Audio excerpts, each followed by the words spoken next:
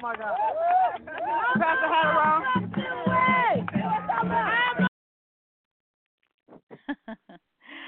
I don't know how many of you have been following the report back from the Army of Liberated Africans in the Slave Rebellion Reenactment, which is looking at the German Coast Uprising of 1811, reenacted November 8th and 9th.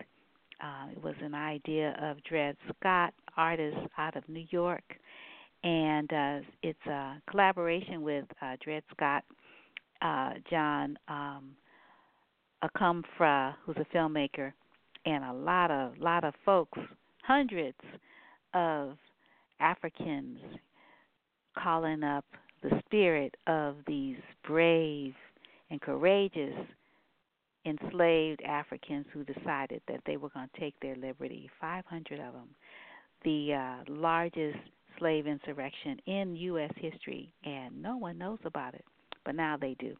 So we were on the road marching along the German coast, sort of retracing that movement over 100 years ago, 200 years ago, and it was really beautiful.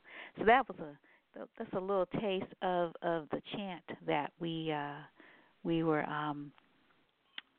chanting, and you know we read that in books like On to New Orleans, Louisiana's heroic 1811 slave revolt, A Brief History and Documents Relating to the Rising of Slaves in January 1811 in the territory of Orleans by Albert Thresher. In his book he talks about sort of the route that this insurrection took and some of the key players. And he says that even though there aren't a lot of women named, that women were key in this rebellion. And so there were a lot of women out and a lot of folks on horseback. We were carrying all kinds of implements. I had a cane knife. Other people had muskets. We had folks on horseback. There were a few skirmishes. Some folks sort of channeling the slave master spirit were killed or injured, and then there was a big fight between the Africans and the Americans. Unfortunately, the enslaved ancestors, the rebels, the Africans that chose freedom or death, were outgunned and and so had a lot of casualties, and the ones that didn't fall in the field were later killed, hung, or imprisoned. So, yeah, it's really, really important history, and it was really beautiful to be able to, sort of embody that spirit. The weather was cold, our feet were hurting walking on the levee, and we made it to New Orleans. It was really, really beautiful, and we were received well and honorably, for the journey and for lifting up those ancestors' spirit. So I'm going to play a little bit more. I wanted to play the last conversation that we had on Wednesday the 27th. I already rebroadcast the second conversation with the Army on November 21st. So I'm going to play a little bit more of the soundtrack while I get the other together here. So I'm going to play, we got a long soundtrack and we got a shorter one. So I'm going to play the shorter one, and then I might slip into the longer one. But don't worry, I'll be back.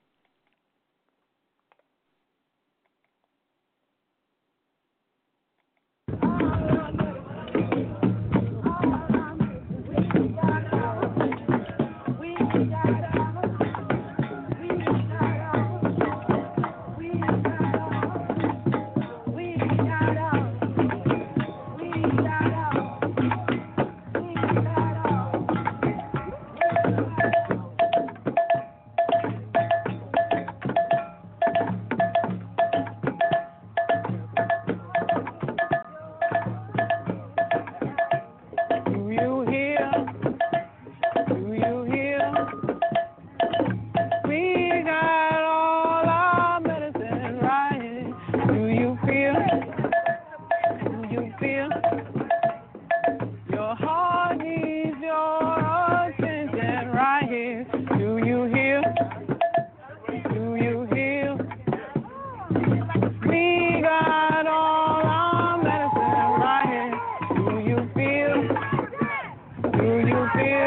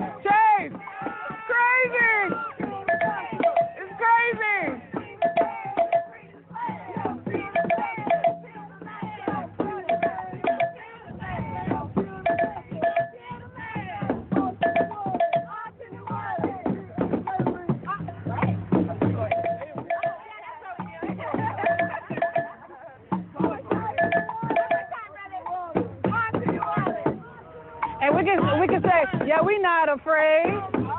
Yeah, we not afraid. Yeah, we not afraid. Yeah, we not afraid.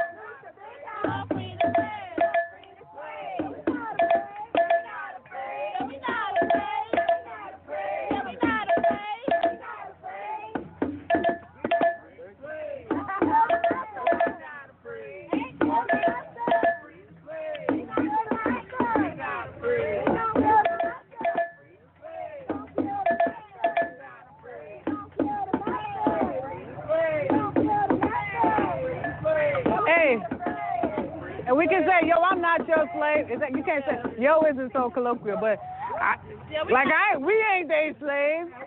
It's Liberation Day. Yo, we ain't the slaves. Yeah, we ain't the slaves. It's Liberation Day. We ain't the slaves. We ain't no slaves. Yeah. Yeah, we ain't your slaves. We ain't no slaves. Your mama was a slave.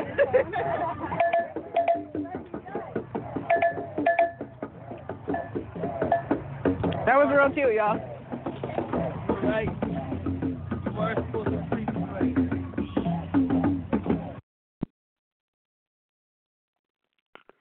So one of those voices that we hear is Jordan Lake, and they was playing the cowbell. So anyway, I'm going to play a little bit of Victoria Grubbs because I'm still not ready yet with this other interview conversation. So here's more, getting to the spirit of the march and on to New Orleans, freedom or death. Yeah, so this one here, like I mentioned, is a care of Victoria.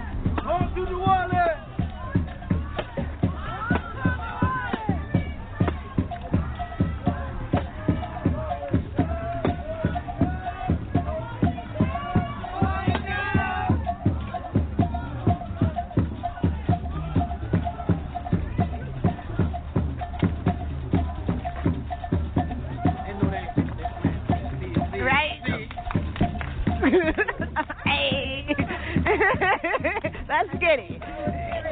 Right? No matter what we face. Come on. All right. That's right. That's right. Freedom. Uh-huh. Uh-huh. Freedom, freedom.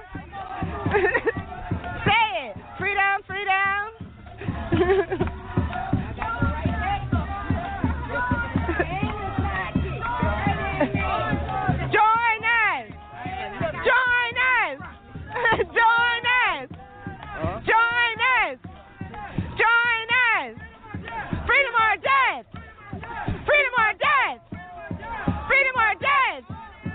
Company Hall.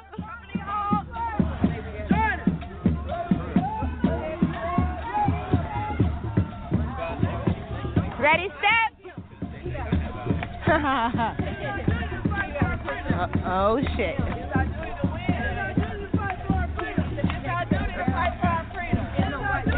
I'm right here. Okay. It's our duty to fight for our freedom. It's our duty to fight for our freedom. It's our duty to win.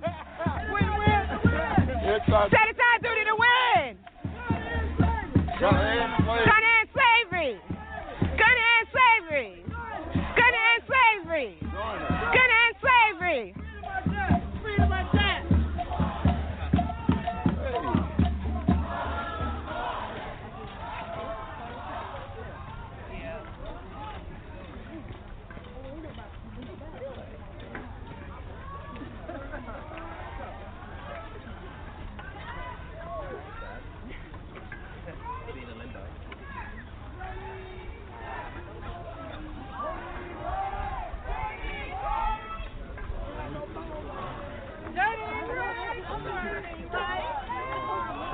right.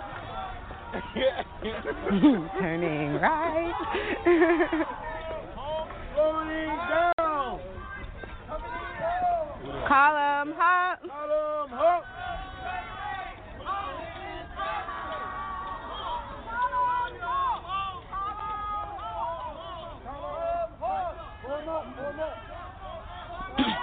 Form up. Warm up. Warm up.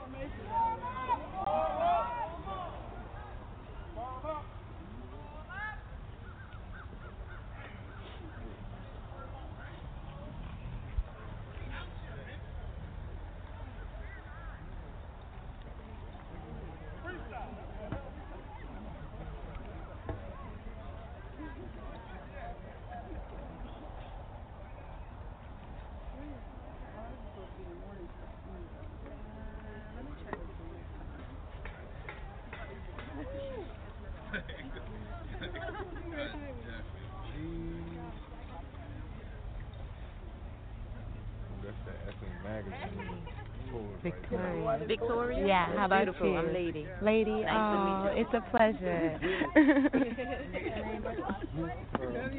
Earl, I like the way you say your name. Nice to meet y'all. Yeah. Yes, sir. That's the truth. Please don't cut him in the head. Please don't flash on cut him in the head. I was telling you, I grew up in this neighborhood, right? Okay. Now, the streets run into each other. That is not by design. That's the woman Andrew, you know. I mean, that sound like 911. But there's other characters that portrayed on the street. Now, Claiborne was the good one. Right? Okay. Claiborne Street, where we started off. Right. And Andrew and Claiborne run into Desert Line. Designed strategically. I like it. Look subconsciously. Rain or shine, be ready. Form up. Warm up. Stop. I'll make some give me one. I'm done. Ready, step. Yeah. Thank you.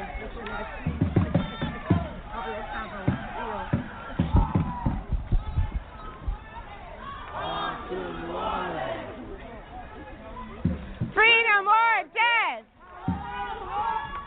Column halt. Going to end slavery.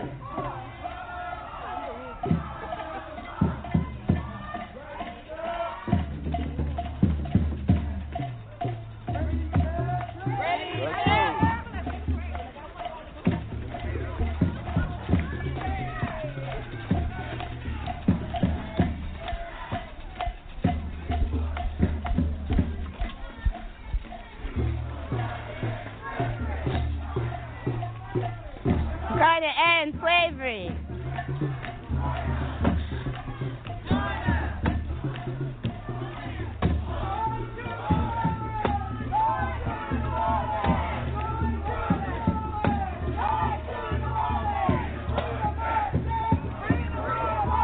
Freedom or death. Freedom or death. Freedom or death. Freedom or death. Freedom or death. Freedom or death. Freedom or death. Freedom or death. That's right. Freedom or death. Freedom or death. Freedom or death. Freedom or death. Join us. Whoa. What was that?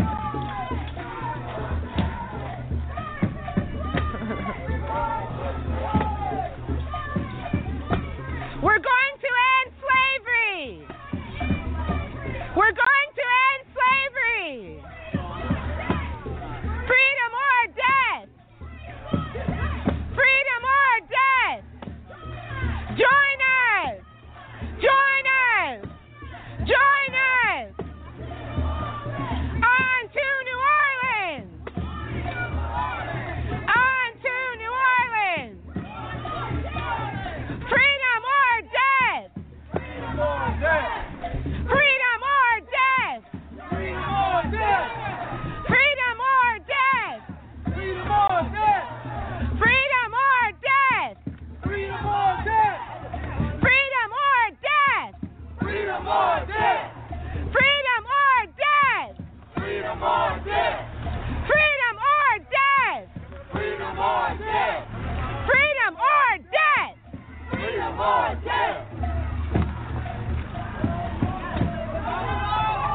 Harlem Halt. Ready, step.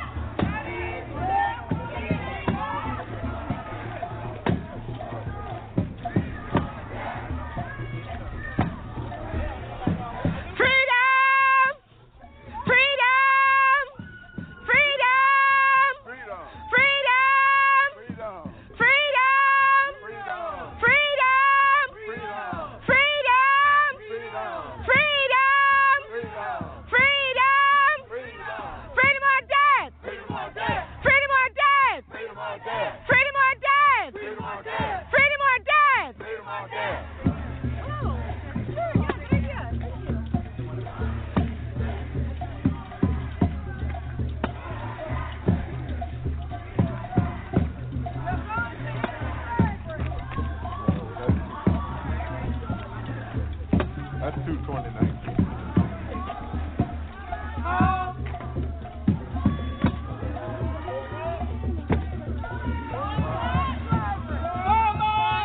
Format.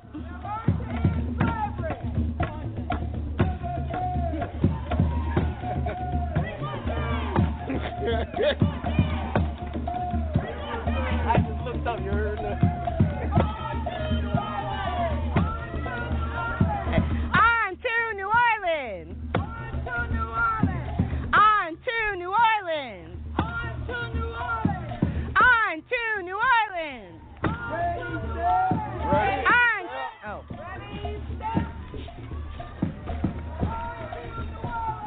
On to New Orleans. On to New Orleans. Freedom or death. Freedom or death.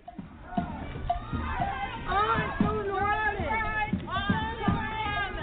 Turning right. Turning right.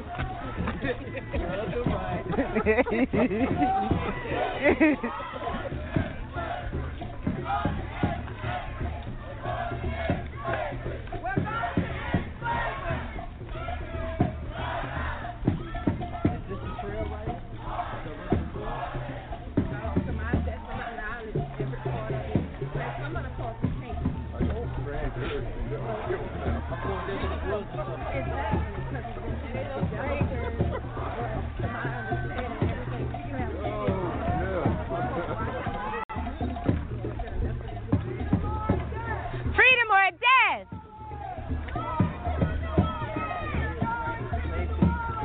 On to New Orleans. On to New Orleans. Freedom or death. We're going to end slavery. We're going to end slavery. Join us. Join us. Join us. Join us.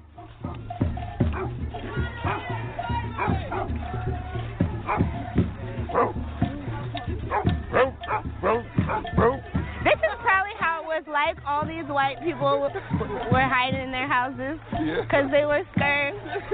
Because if I was a white person in a little house like this, I would hide. I would be like, the smart thing for me to do is close these windows and these doors. Somebody gonna step in.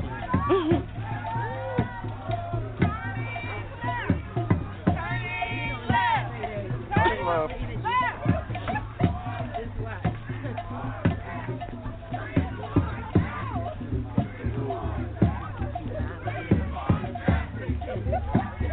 That's not a good look, huh? They got a car but no windows.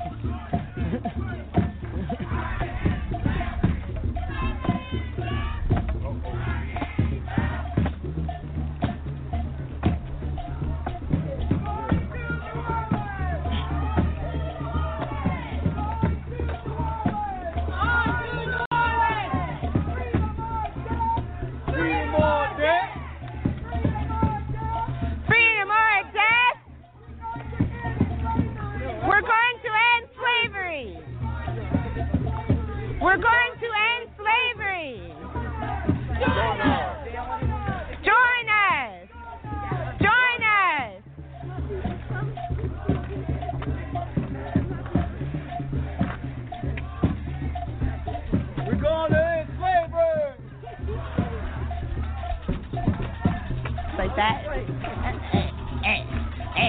Ain't a slave.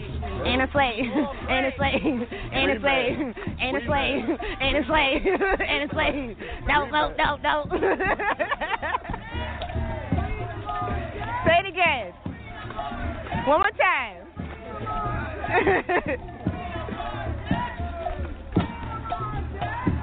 Freedom or death. Freedom or death. Freedom or death. Freedom or death.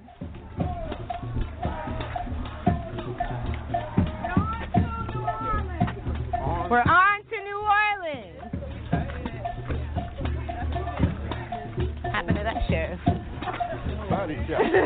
That's your new body here. 5 years, give me one. That's a bad day when you rear-end the sheriff's car. That's not a good day.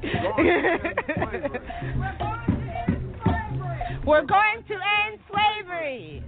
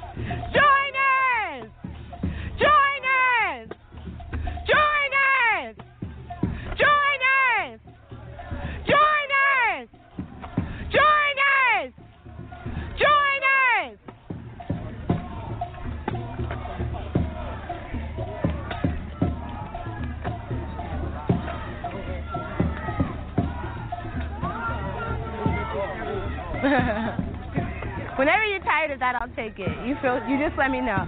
Freedom or death. Freedom or death. Freedom or death. On to New Orleans.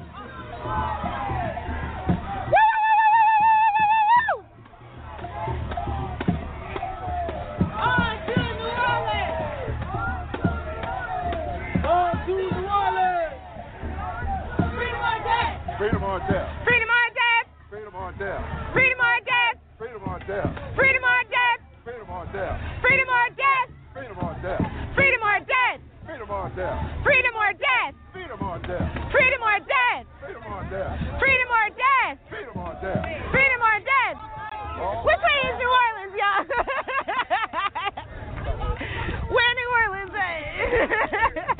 Oh no. That's why you gotta be like, wait, who we following?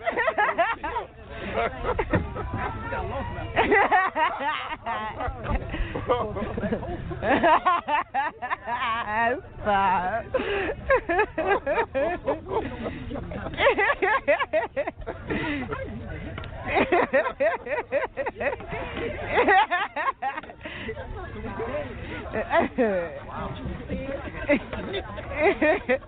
Them niggas said you was just...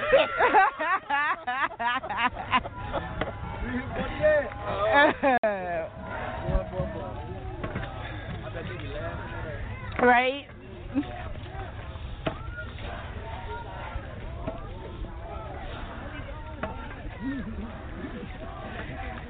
You're like, this don't feel right.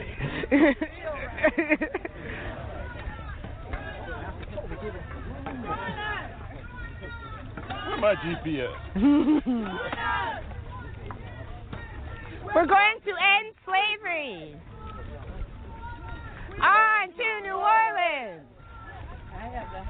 On to New Orleans. Wrap it up, big boy. We still farmed up? Always. This is a military unit.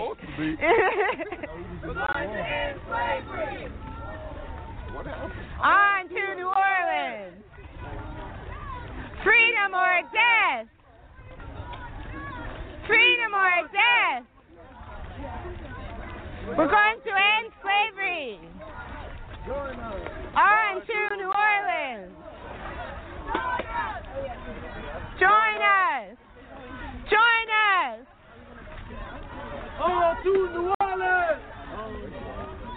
We're going to end slavery.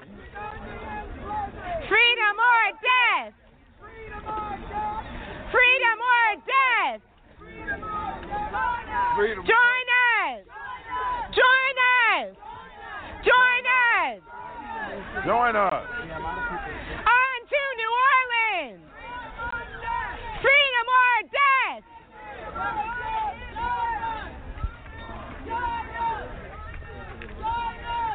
Go to 11, baby. Oh, yeah. Serious part.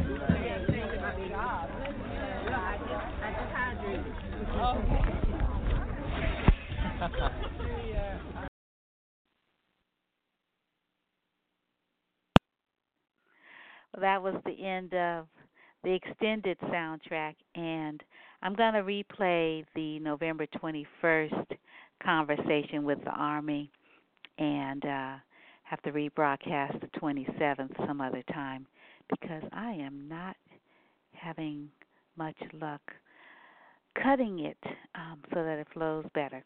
But you will enjoy the conversation from the 21st. So here we go.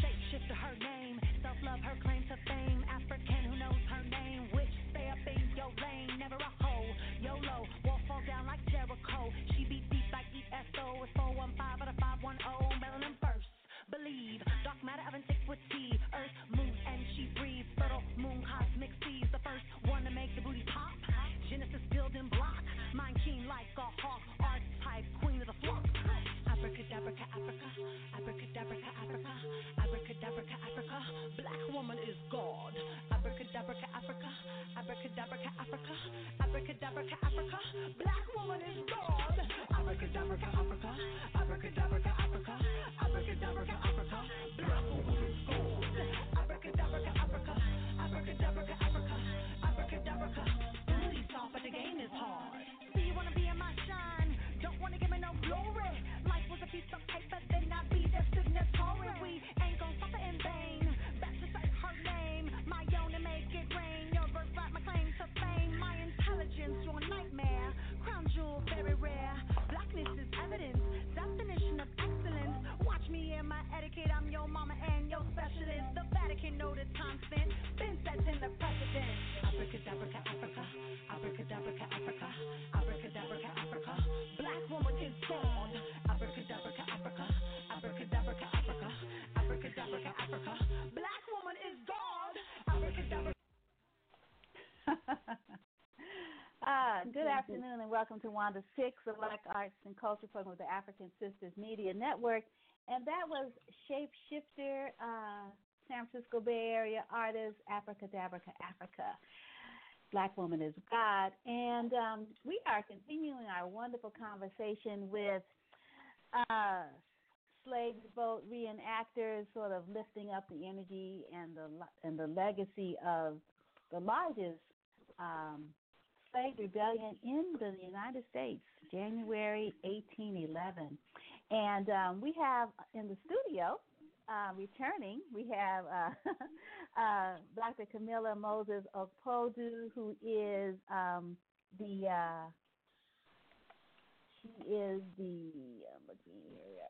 she is the Professor of Biology and Dean of Arts and Sciences at Xavier University of Louisiana, New Orleans, Louisiana.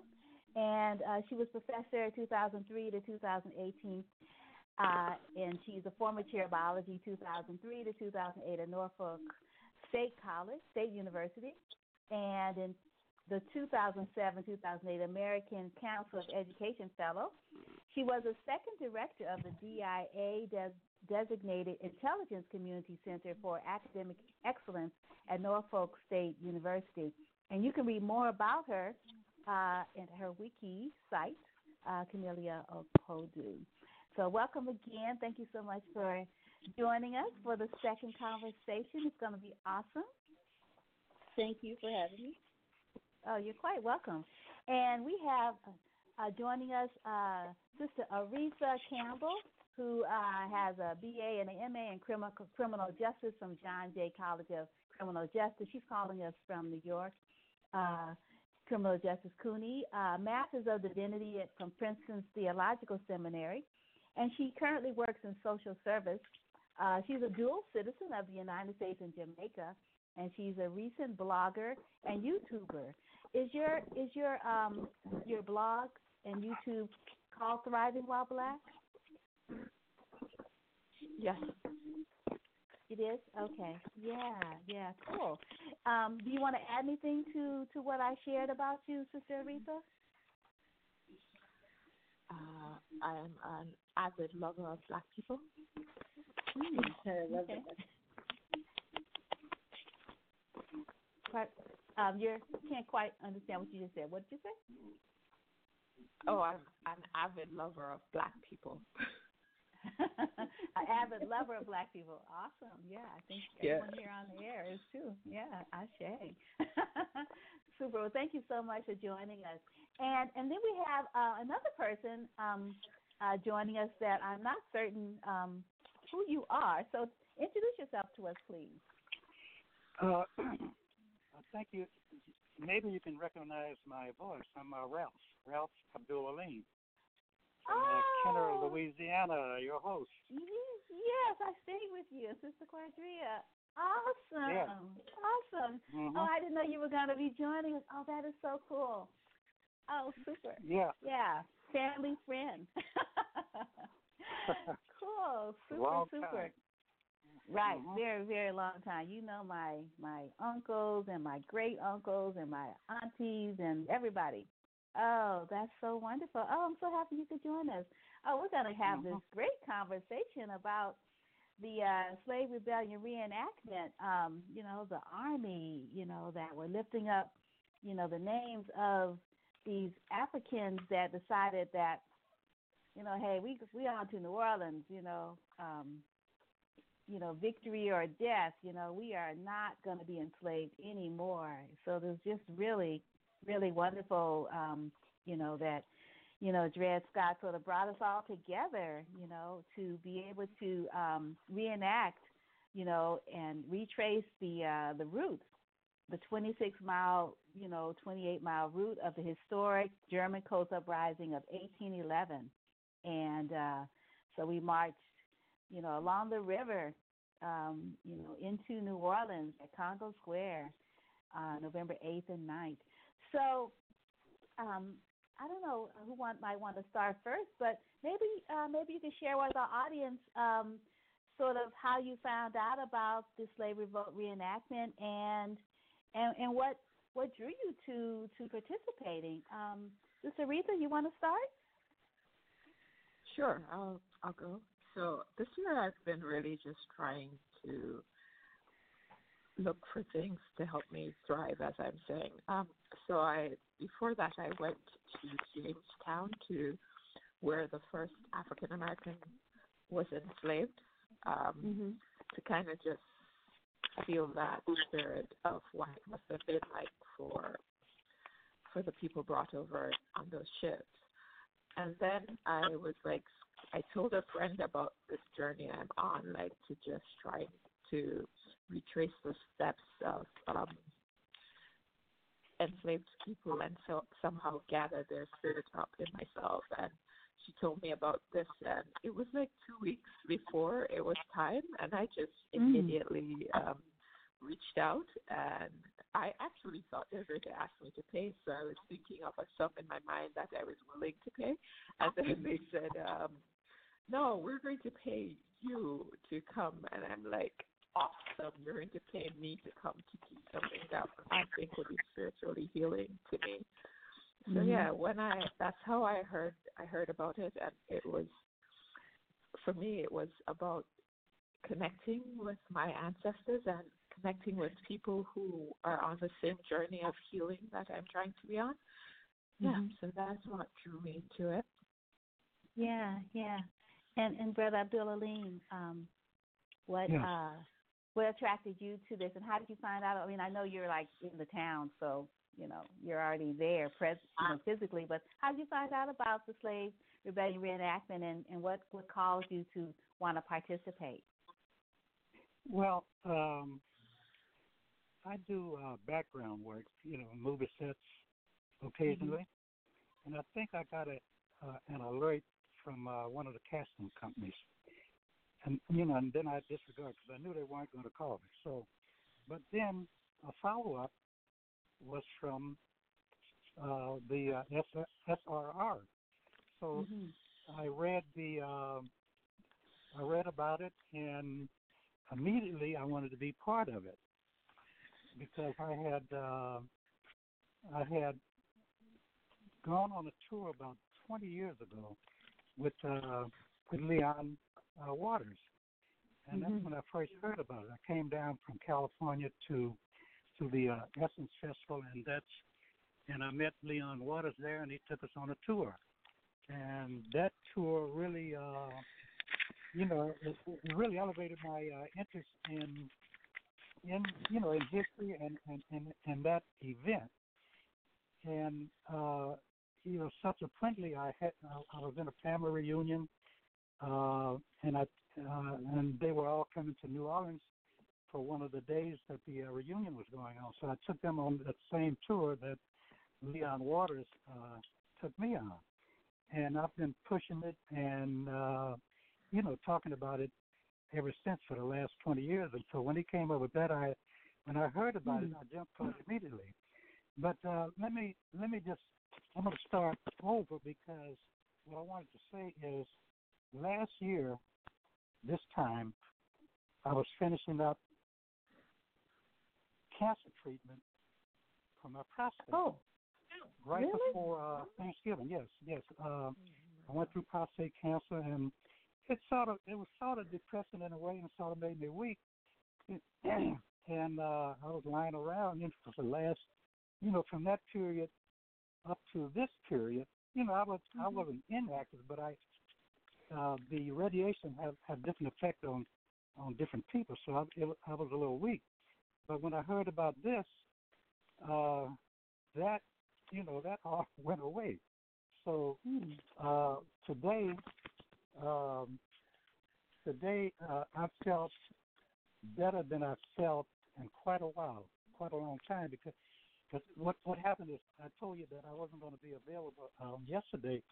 Right. I was on a movie set, and they worked us to death. We were standing on our feet for like 12 hours. I said, wow, this is almost better, more energy than the march. But anyway, a year later, here I am marching. I think I marched a total of 18, 19 miles because I clocked it on my Fitbit. And but I say that to say this: never give up. I'm 76 years old, and don't sit around and feel sorry for yourself. If you can get the motivation just to take one step forward, that's my little story. And that's when I heard about it, I just had to be part of it, and I told my daughters Naima and Kimia and my wife, I said I'm going to try this. They said, "Are you out of your mind?" Because I used to be a walker.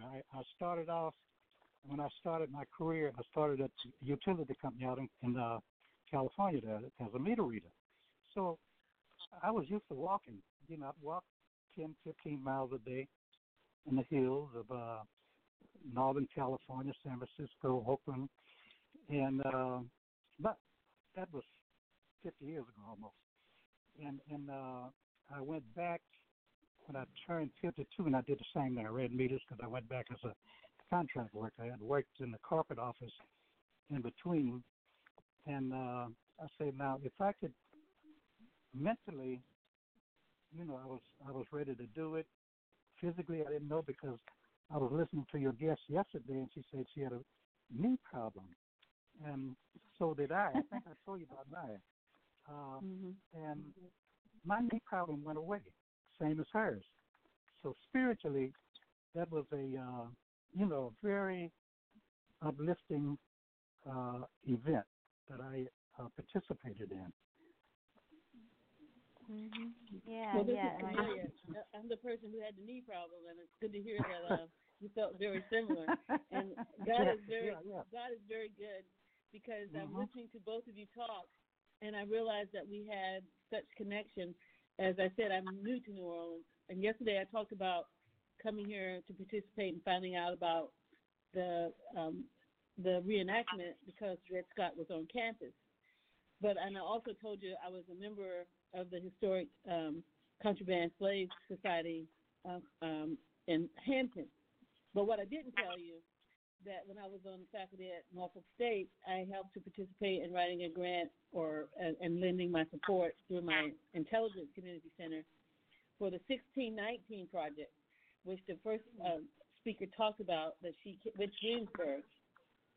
I was very intimately involved with that at Norfolk, and we did a number of opportunities where we had people come on and do programming around 1619, the making of America. And so I gave papers.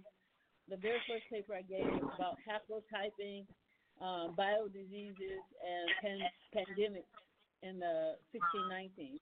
And I talked about diabetes mellitus isn't an epigenetic phenomenon that correlates with our treatment in 1619 foodways. So I talked about what kind of foods we eat, what were open to us, and how that has laid down the genetic footprint that has caused us to have a disparity that continues to be a part of our collective being for the most part as minorities, as Africans in America. We have at Xavier, where I'm the dean, we have in my college we have public health. It's one of the areas that we're looking at, and some of the questions that we're asking is just around this whole thing. Like, there are other things that happen to our bodies and our beings during this most stressful time that we continue to live under a duress. You know, you've heard of driving while black and eating while black and getting an education while black, and a number of things that you just have to worry about that other people don't have that same sort of feeling. Some people call them microaggressions. I call them aggressions. There's nothing micro about it. Okay, so this stress that is a consequence and holdover of the way we've been treated gets played out for a long number of us when we continue to see inequities and social injustices that continues to ravage who and what we become, and how disparately we don't have access necessarily to the best food and or equity as it comes to employment and the things that we have to worry that are consequent and a legacy of the slavery in America. And that's, to me, one reason why the reenactment was so important. It reminded me that there were some of us who still have who feel compelled to stand up and say these injustices are not correct. We're not going to take it. We're going to march on to New Orleans. We're going to live free or die. And so that's also part of what we need to continue the conversation, what it means to be free and what it means to participate and be active in making sure that our narrative is told. Right. Yeah. Well, we've been joined by Malik Hassan, who I think is probably the youngest of the younger group of the reenactors. So welcome, Malik. I know that you're going through some things presently, so I'm really happy that you could join us to talk about participating in this wonderful opportunity to literally embody and call up the ancestors. Yes, ma'am. I am still having trouble finding all the words to describe all of the emotions that I felt in the moment and I'm continuing to feel, and just all of the things that I, kind of experienced along the way. I will say that, as you said, I'm dealing with some, other personal struggles right now. However, I do feel that since participating in the reenactment, there's been this very intense feeling of power. This very intense feeling of, like, power that I've always been entitled to, that I've been able to embody more in my daily interactions and in my sense of self and in the way that I deal with the things that I do. I remember at one point during the reenactment, we had been walking all day, and it was getting close towards the end. It was around the time when we had walked through the spillway. And, I'm pretty sure everyone remembers that was kind of the moment where everyone, was kind of getting to the point where it's like, all right, it's cold, it's raining, guys. It's, we're walking, there was no security at that moment. And I think that was the moment for me where it really felt real and where I really felt most connected to the actual experience. Not to say that anything that we had came close to, anything that we did came close to the actual real experience. But at that moment, it felt like, wow, like this is important. We're doing something, and this is not easy. And that, I think, was my favorite part about it. I remember shortly after that, we had stopped, and they were coming with the blankets. They had the mobile bathrooms and everything. They had the warming packs and little snacks and whatnot for people to eat and, replenish their energy. And I remember standing and waiting for the bathroom and being a little irritated because, like, I was getting a little wet and, it was a little cold. All of these things, and I overheard a lady, and this was the only thing that I had overheard from all of the conversations that were around me. I overheard a lady say, "Wow, I feel very privileged to be complaining about the things that I'm complaining about right now, like especially in the realm of doing what we're doing and representing what it is that we're representing, and I'm complaining about waiting too long to use a restroom that's been provided for me." And at that moment, that really put the whole thing into perspective for me as well. That was a very compelling moment throughout the whole experience. And I think that's what it was for me. It was the nuances of it all, just the fact that we all felt like we had been there before, the fact that it was so easy of us to fall into doing these things that we had not necessarily physically done before, but the spirit of those that came before us and how it just comes natural. It was incredible. I'm sorry. I'm getting very wordy, but like I said, I'm still having trouble finding out exactly how to articulate what the experience was for me in a very concise manner. No, this was wonderful. So I was wondering, can you tell our audience and those that are part of this conversation right now a little bit more about yourself? Because we met on the bus the second day on that Saturday morning. We met, and I was just thinking about the whole street, Claiborne. That street needs to be renamed. That guy was horrible. He is the reason why no one knows about this important history. He rewrote it intentionally to as these Africans who wanted freedom or liberty or death. He cast them as criminals as opposed to the enslavers and these people with these plantations and these farms, harvesting the sugar as the real criminals. And so I'm thinking, I'm not in New Orleans, but I'm thinking, rename that street. It's a big boulevard. Rename it. I was thinking, renaming it Charles Dessalon, Boulevard or something. That'd be really hot. Right. New Orleans is just historically, very closely tied to just like all things colonial, all things like oppressive.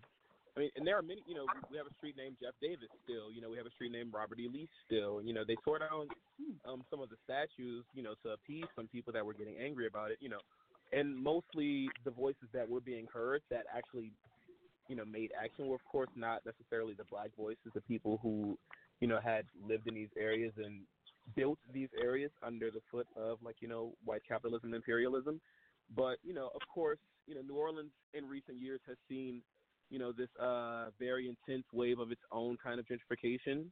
We have a lot of transplants coming and, neoliberals coming with their, with their ideals of how to mitigate their own guilt for, the place that they hold in society and whatnot. So once they started speaking up about it, small things started happening, but not enough because the city is still run on just these really old and tired imperialist values. And, a lot of it just does not. I'm sorry, I'm getting past the point. It's just growing up here.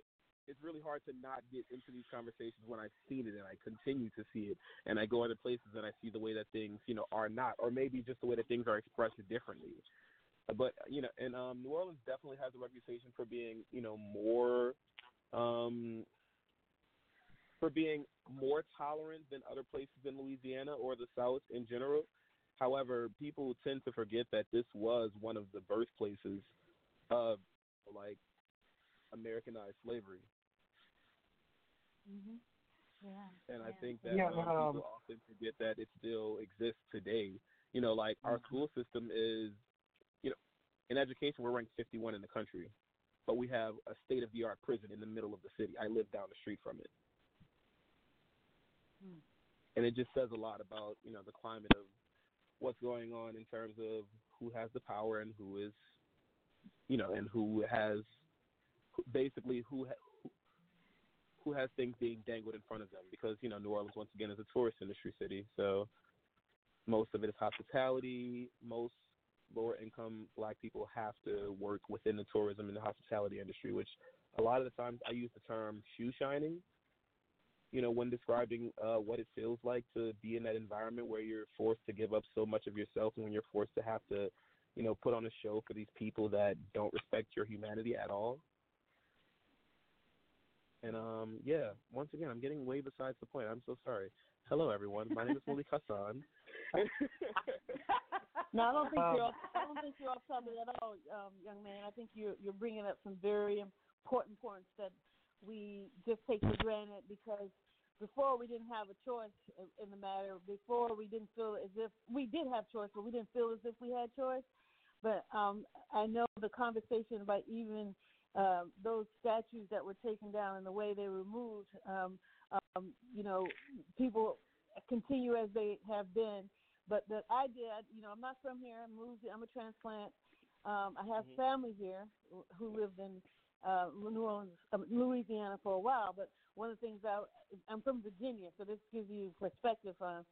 So we have yet to remove our Confederate monuments that are in the middle of the city.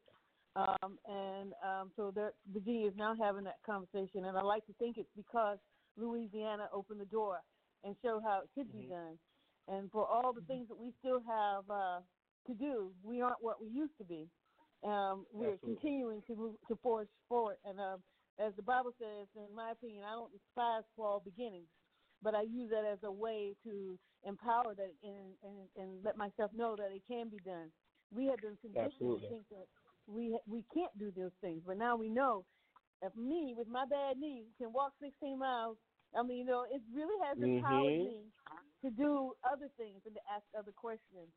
So I think what you said is apropos for the moment, is what the spirit, as the ancestors led you to say, is what we as older members of our group must listen to your young voice, because you are our future, and I commend you for having the courage to say it, and no apology needed from my perspective.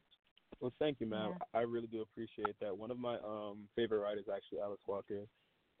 There's a quote from her that I live and stand by. One of the easiest ways that I'm probably messing up the word. The wording. I know that I am. One of the easiest ways that people give up their power is by thinking that they have none.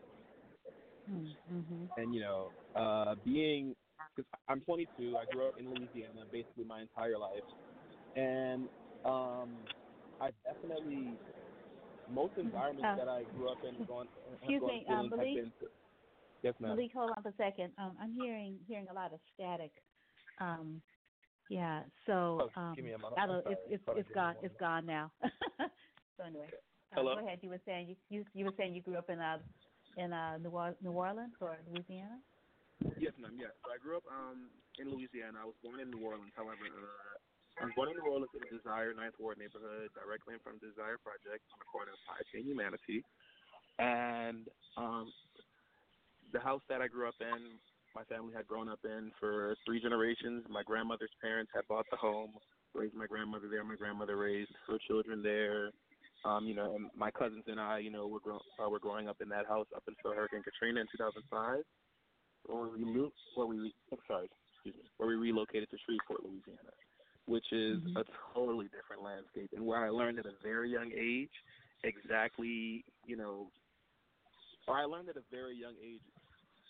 what the real racial climate was like in an environment that I had grown up in. Because in New Orleans, I hadn't really seen it per se, because of the fact that I had only gone to school around a very I guess quote unquote diverse environment.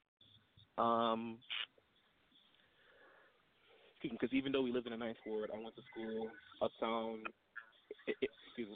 in the Audubon area around Tulane and Loyola, and once I got to Shreveport, I remember I was in 4th grade, and there was a child that I offered a French fry. He was a white child, and he told me that he didn't want the French fry that I was offering him because black hands had touched it. And this was me at 9 years old. So at this point, I've been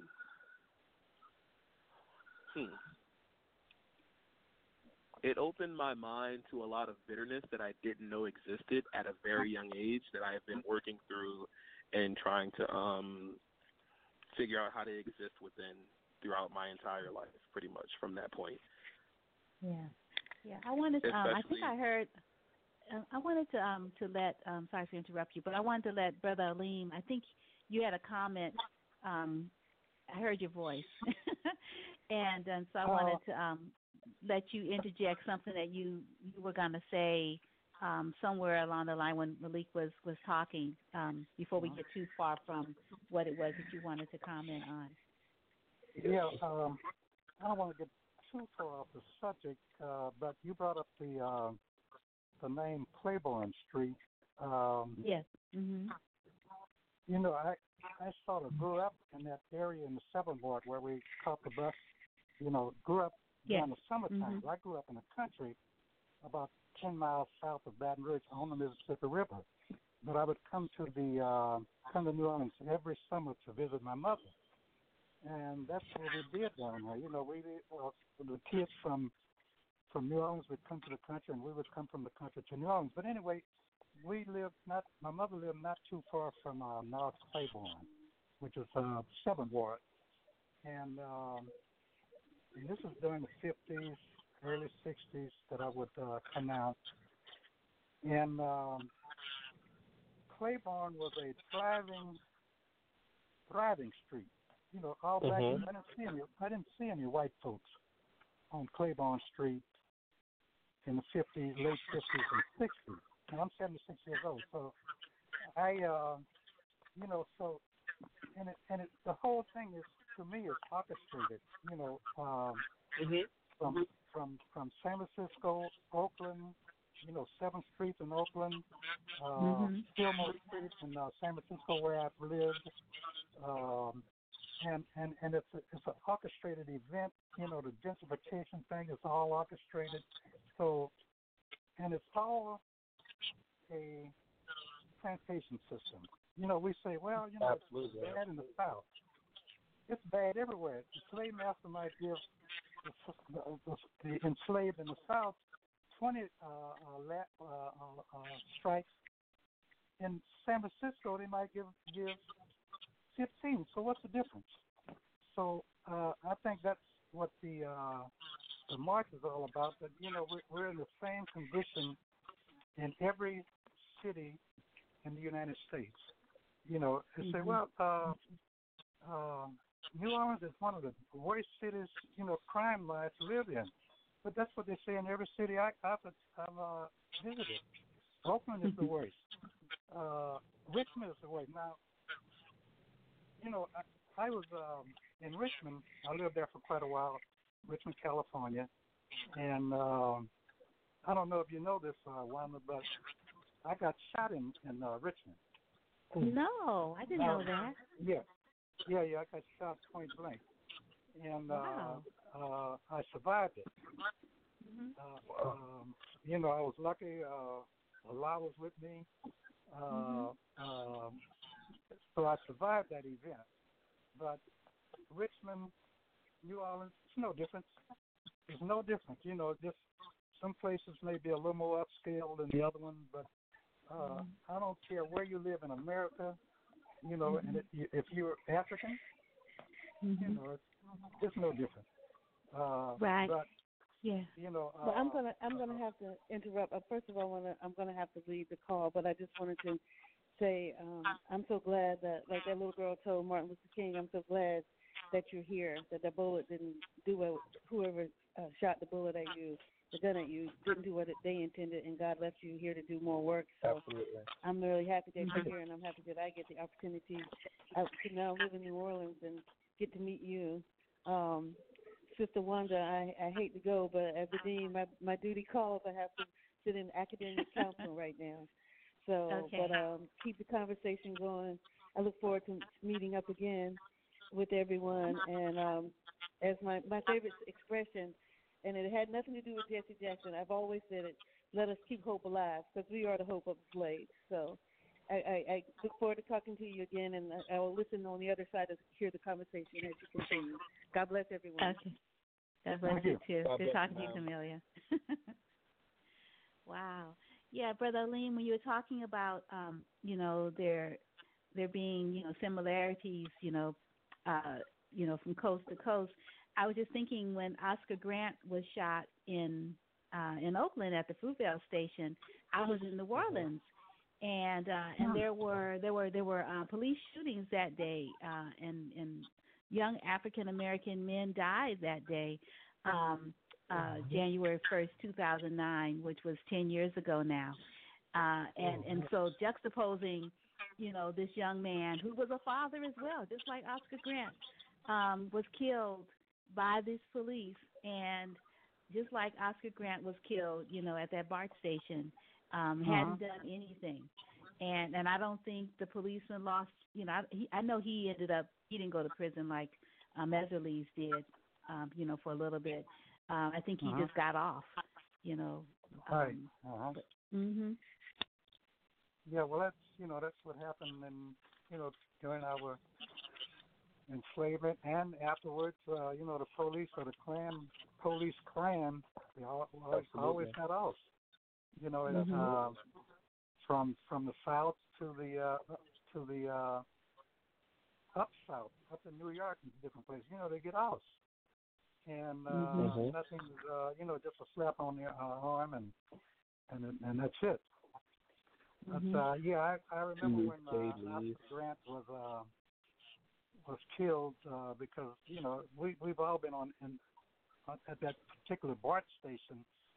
I've stopped there many times, gotten off to go places, and it sort of resonated with me because I knew the area. And as a matter of fact, I don't know if you brought it up, but his uncle and aunt was part of the march. Right, Uncle Bobby and Beatrice, Sister Beatrice. Yeah. I think Uncle Bobby, he carried a flag. So that's So did you participate in any of the skirmishes? Sister Aretha or Brother Aleem, I know you did. And Malik, were you a part of any of the skirmishes that happened? Because as a part of the reenactment. No, ma'am. No, I wasn't involved because I came in from Brooklyn, so I came in just the day when you have the last day before you can go to rehearsal. Yeah. You had to do more rehearsals to participate in the skirmishes, or so I was told. So no, I was not in any of them. Yeah. But Brother Aleem, you did, right? Yeah, I was part of the first skirmish at the plantation, where we overwhelmed the plantation owner and thought we had killed it. But later on we found out that he was able to escape and warn the militia. And also the second skirmish on the levee. I witnessed that. We all witnessed that. I think there's on your website. I saw myself on there, and when we killed the other slave master on the levee. Right. And I was part of those two events. And the last event at the spillway, I was, I had fallen off. I couldn't make it. I think I rode on the back of a golf cart for the last couple of miles before the spillway. I put in about 9 miles, and that was about all I could do. And it's a miracle that I did that for the first day. And then I turned around and, we came home that night and said, well, I don't know if I can make it the next morning. And, right. I think another miracle had intervened. When I got up, I jumped in the shower and threw my clothes on and able to make it through that. The last day, I was able to make it through the whole march, except for a couple of miles. Yeah, I was really happy because I was happy that you could make it because I just thought it was really cool, that one, I could stay with you all, and then two, I could march with you. And, we didn't march together. It was still nice, to at least, ride over together because I kept on missing you in all of the lineups. Right. Yeah, it was a little, and the first day that morning, it was a little unorganized as far as getting on which bus. We were supposed to be on the first bus, so I missed that bus. I got on the second one. I think you got on the last bus. I got on the 10:30 bus. Yeah, the 10:30 bus. So, but overall, it was a very spiritual event as well as physical. When you did the libation, I'd walked down just in time to be part of the libation, and you were calling, you were asking, permission to do the libation, and that's, that's the African tradition to get the oldest person in the crowd to give permission to do whatever you want to do, and you asked if there was anyone that was 80 years old. No one responded. If there was anyone 75, no one is there anyone 76? So I responded. So I take it I was the oldest one in the march. Now, there could have been someone older, but they didn't speak up. So I got a lot of especially when you see it, when you were calling the names off, I wasn't quite sure what names you were calling off. Because I sort of gotten in the middle of it, and so you mentioned quite a few names, and one of the names were Dawson, Dawson. Right. I didn't take, and you say, "Well, that's you, Ralph." It didn't dawn on me. I'm a Dawson. My name, AKA Ralph Dawson, and being a genealogist, I said, I wonder if that was one of my family members that was part of that insurrection, because there was another event called the Georgetown 272, which slaves were sent down to my parish that I grew up in to help pay for Georgetown University back in 1838. And I'm related to some of the descendants that they sent down to help sell the slaves in Iberville Parish to help defray the cost of the, I think they had filed bankruptcy back in 1838 because they couldn't afford it. So they had these 272 slaves that they sold down the river. And that's what slaves saved Georgetown University, one of the richest universities in the country. So I know I was part of that. Those people, those enslaved Africans. But when you mentioned Dawson and the insurrection, I said, now this is profound. So being a genealogist, that's one of the things I'm going to start researching, because anything like that, that happens, and a name is announced like that, I'm going to have to get on it. I haven't had a chance yet to look into it, but thanks very much for having those names available. You know, Mhm. and you know that really sparked my motivation to march that last morning. Mhm. Yeah, it was really great. That was Saturday. You know, that we called the names of all of the, you know, Africans that, you know, resisted enslavement and went on that march to New Orleans. You know, freedom or death. And it was like really cool. I had known that when we got to Congo Square, that from the stage, you know, there would be those from our ranks that were calling the names too, and then we'd all say the name. That was so beautiful. Did Malik and Aretha, did you participate in that part, calling names? I think you were on stage, Aretha. I think I remember seeing you there. No, I'm sorry. Malik, go ahead.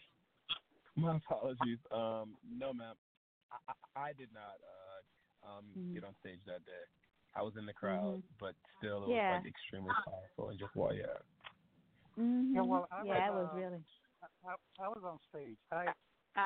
It still hadn't dawned on me what I was doing, but I got up there and called the name Suzette, and I didn't realize till the next day, you know, what was going on with that.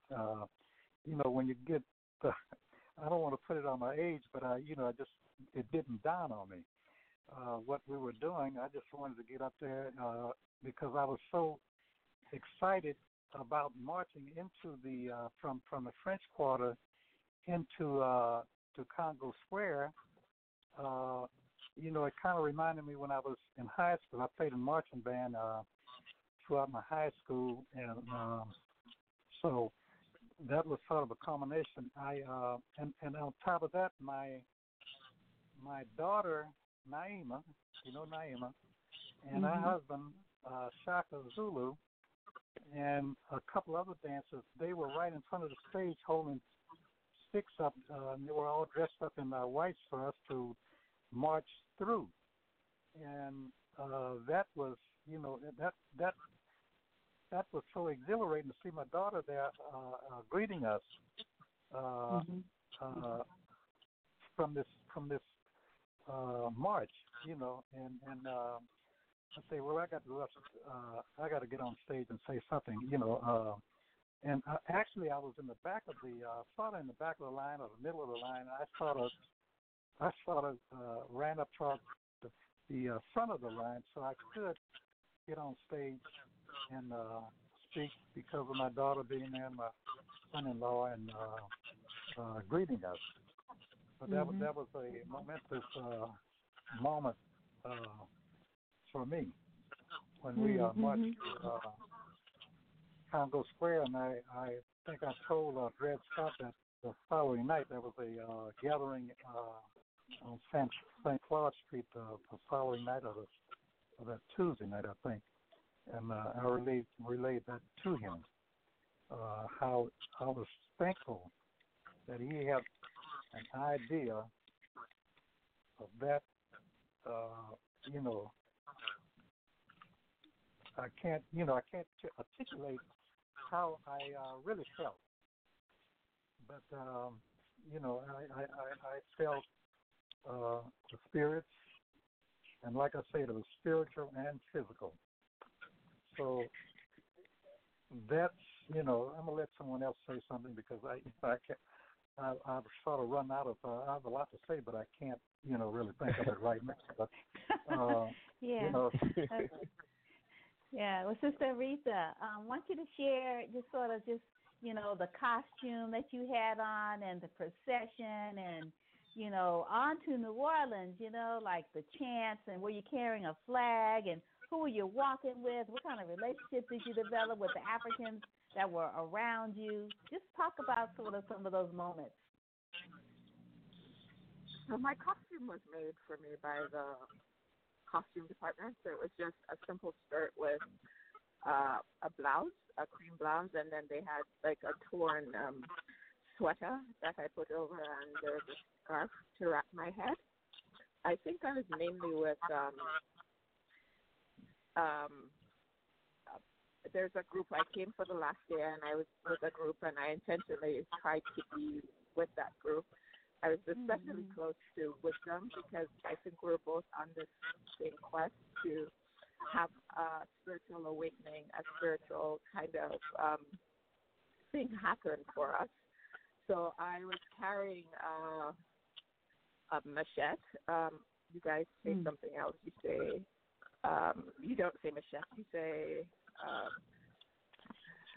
what do you say? What is it called here? Okay, it's a machete that we call it, and I was carrying that. At one point, I was carrying a gun. I think I was chanting, and sometimes we were singing, because I really didn't think the ancestors would have done as much chanting. They would have done more singing. That's how we felt. So we were singing a lot. There's a part when I think I really got most upset when I was passing what I thought was a plantation. I was just really upset about that. I was also upset about the fact that they made the ancestor graveyard now is just a place where they catch water. When the floods, you're basically flooding. And then I was upset when I was passing the plant and I saw mostly black people, and I know there's toxic emissions there. So I was pretty upset a lot. And then I'm tired, and so that was building. And but I definitely felt a spiritual sense that 1811 and 2019 was touching, and that we were saying the same thing, that both of us needed freedom or death, because both of us are enslaved in different ways. Absolutely. So it's the same thing. It's like, this is the same game you're playing. I'm on the same plantation. Regardless of what you're telling me, if I jump through all the hoops to jump through, you tell me to jump through, you're still going to create a plantation for me. You tell me get an education, I get the best one, but you're going to pay me less than you pay other people. Even the social service that I do, that is a plantation. At the top of it are white people, and you send me out a black slave to other black people, and I get them to be obedient, but you don't want me to heal them, because if I heal them, they come out of the program that we're in, and you stop getting paid. So when I tell you a system to make them self-sustaining and great citizens, you tell me no, but then they won't need our services. So how is it not on a plantation? So I guess my anger there was like, I'm still a slave here. I'm still screaming the same thing my ancestors are screaming. And how do I finally win? And it's not going to be, I have to kill capitalism. The hyper-capitalism that we have here. I have to kill this white supremacy. And this time we have to do it for real, because, that is the same heaviness and frustration. But one good thing, there are many good things. The love that I felt among, I'm Jamaican, Jamaican-American, but I felt love and acceptance around African-Americans. Like, I knew they were my family, and I saw the most beautiful people on earth, like these different hues of blackness. I was like just there staring at people like, oh my God, how can you be so beautiful? How can you be so amazing? I was just in a candy store of blackness wanting to just salivate. That's just sick. But also it's when I was tired the first night and super frustrated, it came to me like, yes, I'm in this rebellion where people revolted violently, but there's also the dignity of survival that we don't celebrate. Like, I felt so tired and like frustrated and wanting my creature comforts. I love organic food and soft beds and shit like that. But here I was on the stage thinking, so proud of my ancestors that their living day was heroic. People want us to say, oh, why didn't they kill the master? No, just living was their rebellion. They rebelled every day when they got up. They say, I refuse to die. I refuse to allow you to take my voice away. They come joy. Their being is heroic. And that just came to me like, wow, I am so great. I'm so great. I come from such greatness, and people are trying to tell me otherwise.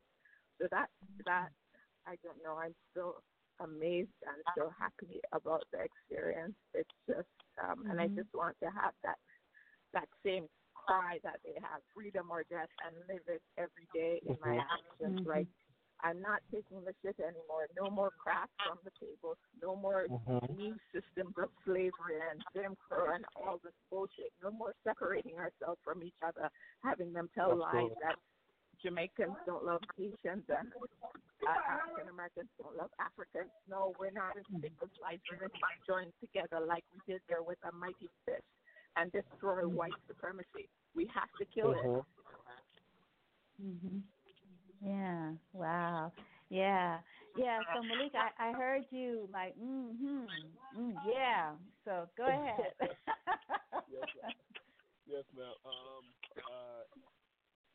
Hold on one second. I'm sorry. I'm just trying to gather my words because that was very powerful and I resonated with so many things that was just said, and I'm trying to find a way to articulate exactly, how I want to actually expound upon that in my own words.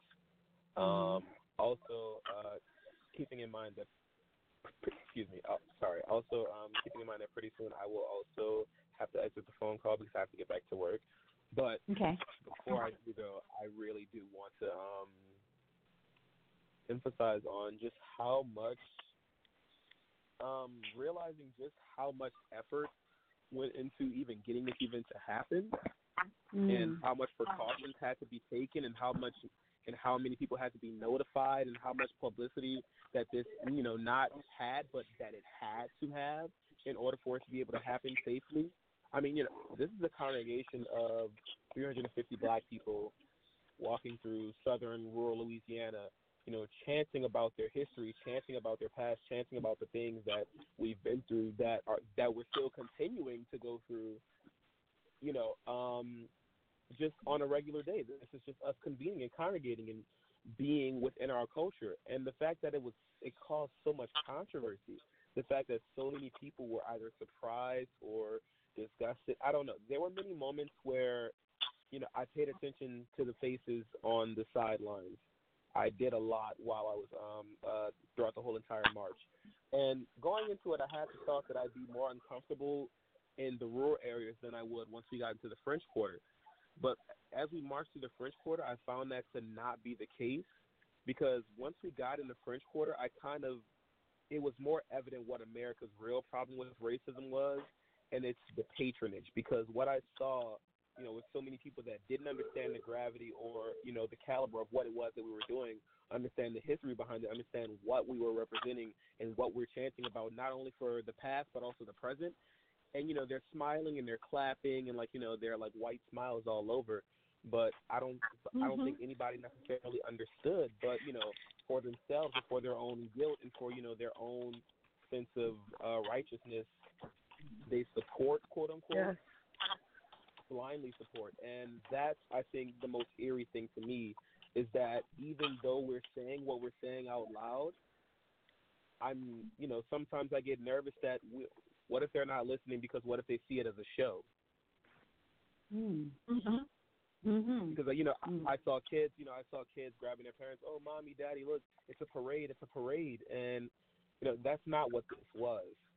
And often, once again, it kind of goes back to the whole thing with some undertones of how I was talking about, how New Orleans is service industry dominated, and a lot of, low-income black people are, forced to, kind of do the dance and,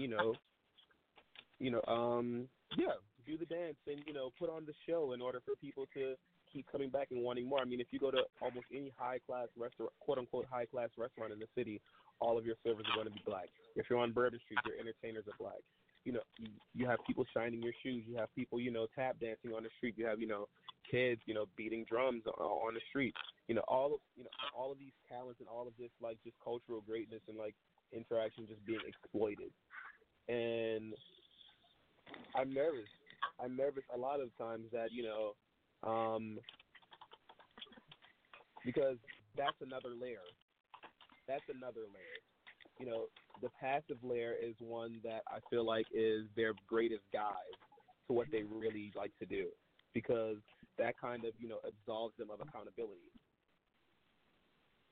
for them to be able to say, oh, well, we didn't say that. We didn't do that. That wasn't outwardly expressed. So, there's this method of gaslighting that I feel even often whenever I speak, because living in New Orleans, I drive Uber. I used to drive Uber. I recently stopped because I didn't want to do it anymore. I also work at Starbucks, and the main thing I'm doing right now is that I'm a digital media and graphic design intern, which is where I'm at right now. I'm actually at my internship, but I took a break to come and be on this phone call because this was such an important thing for me to be a part of. But yeah. So a lot of the times, driving Uber, I have the opportunity to have these conversations and to speak about these things that otherwise, these people wouldn't hear. And, sometimes I'm able to make an impact, and other times I don't think people understand the caliber of what it is that I'm trying to express. I'm not speaking for fun of it. I'm speaking for my life. I'm trying to save myself and my people. Yes. Not to say that I'm trying to save, as if like I'm but just in the sense of I'm trying to do what I can, trying to link the little pieces together and to sort of build up be one of the Lego blocks that build the pieces together. And I think that's what resonated with me so much about the reenactment, is that it was so many of us from all over. So many of us putting together all of these pieces in this big, huge demonstration. And I enjoyed more, which I hadn't expected, but I enjoyed more marching through the rural areas than I did marching through the French Quarter, because the French Quarter, I felt more of a sense of people know and they're choosing to react a certain way, whereas, in the rural areas, there's a lot more ignorance. But, a lot more ignorance for the sense of people, aren't in the environment where they see this happen every day. So they're genuinely wondering what it is. Even if they do have ill thoughts about it, that's something that they saw that might impact them for the rest of their lives. Or not. Either way, it's something that we saw and we spoke and we said our words, and that's powerful, extremely powerful. Freedom or death, and that's the thing that's the chant that resonated with me the most throughout the whole thing. It actually made I actually had some pretty emotional moments when just thinking about it and reflecting on it and telling people about it, because it's so important for so many reasons, and it's so relevant for so many reasons. And I keep saying the same thing, I keep reiterating this, but I don't think people realize. Yeah, I was just thinking, Malik, and I wanted to ask you if you could talk about some of the you recorded these little snapshots, and I wanted you to tell us sort of what, as you are reviewing those moments over the 2 days, sort of what you collected. But I was just thinking about the whole idea of calling us home. This is a 400-year of African American history legislation. This is, there's African American history, 400 Years of African American History Act, right? It's a legal document that, number 45 signed. And we're looking at, sort of the right to return, and, African nations are calling us home, like Ghana, and, they had the big, congressional, and, folks went with Nancy Pelosi, to pay homage to African history, and, they went to Elmina or Cape Coast, I'm not sure which dungeon they visited, and Pelosi spoke, but I'm thinking like home, home, those dungeons for us are in the South. Those are those 5 states, right?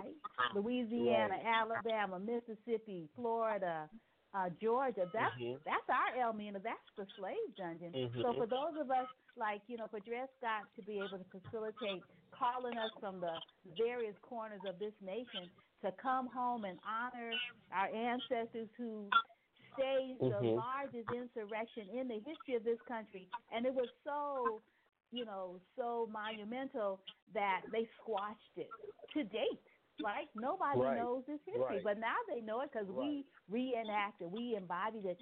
So I'm thinking about like the staging of everything. Like we have these brothers and sisters on horseback,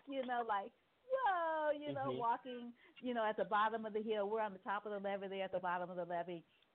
And in the rural area, there's not that many cars, there's not that much traffic, and you see these this brother with a car with his kids in there. He pulls over and he gets out. Mm-hmm. So his children Yes, like that's witness great. this. This happened more than once, right? Yes. And I just think, and then we're in period costumes, so this is like, they don't look like we look now, like, walking with dignity, holding our flags, Right.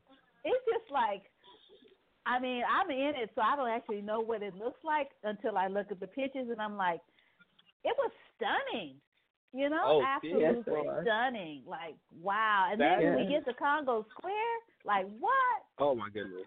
Oh, my goodness. Sadly, I wish that I had more footage that I recorded from my cellular device because I was actually brought. The way I actually ended up participating was that through my internship, one of my mentors connected me with a videographer that was working on the project, and he asked me, me being an aspiring filmmaker, they asked me if I had wanted to, be a part of that as a GoPro operator, so filming, but also being a part of the reenactment at the same time. So, of course I jumped on the opportunity just to be a part of something so culturally significant as well as, do something that I've kind of always dreamed to do, which is, be a part of a film production of that caliber. But a lot of the footage that I did get, I remember there was this one on day 2 where we had stopped right before our lunch break, and it wasn't a drum circle that day, but we had like a praise circle where everyone was singing. I'm trying to remember what song we were singing, but everyone was singing, and there were tambourines, and there were the drummers, and people were harmonizing. And I remember taking a video at that moment that was so beautiful that I actually watched multiple times on the bus ride back. Once I came back later on that night to get my car, because it was just so moving. It was so many of us, and it was so many of us. It felt like home. It felt like a family reunion. Like it to reiterate, what I said earlier about, us all never having been there before, but all just having been there before at the same time, it really felt like we had all been there. And we had. Well, we have been. You talk about sort of, there's memory in our DNA. So we were there. Absolutely. There's not like, you can't destroy matter, right? So we're all recycled energy. Right. So, exactly. So yeah. So, Exactly. we were there. Yes. Yeah. What Just you the were way that feeling was like being incarnated. Yeah, exactly. Yeah. No, 100%. 100%.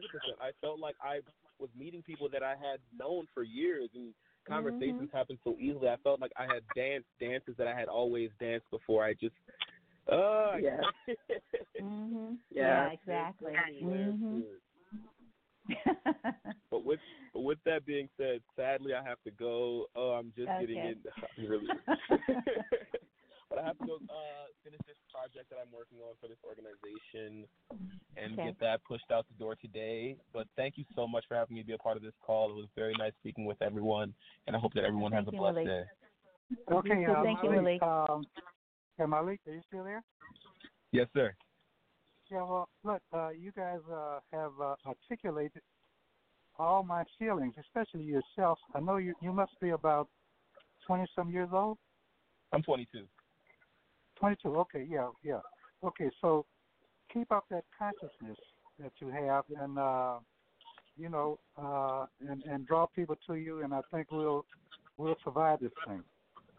Absolutely. That's powerful. Thank you. Yeah. I'm not sure who you are. I'm sure I saw you on the march.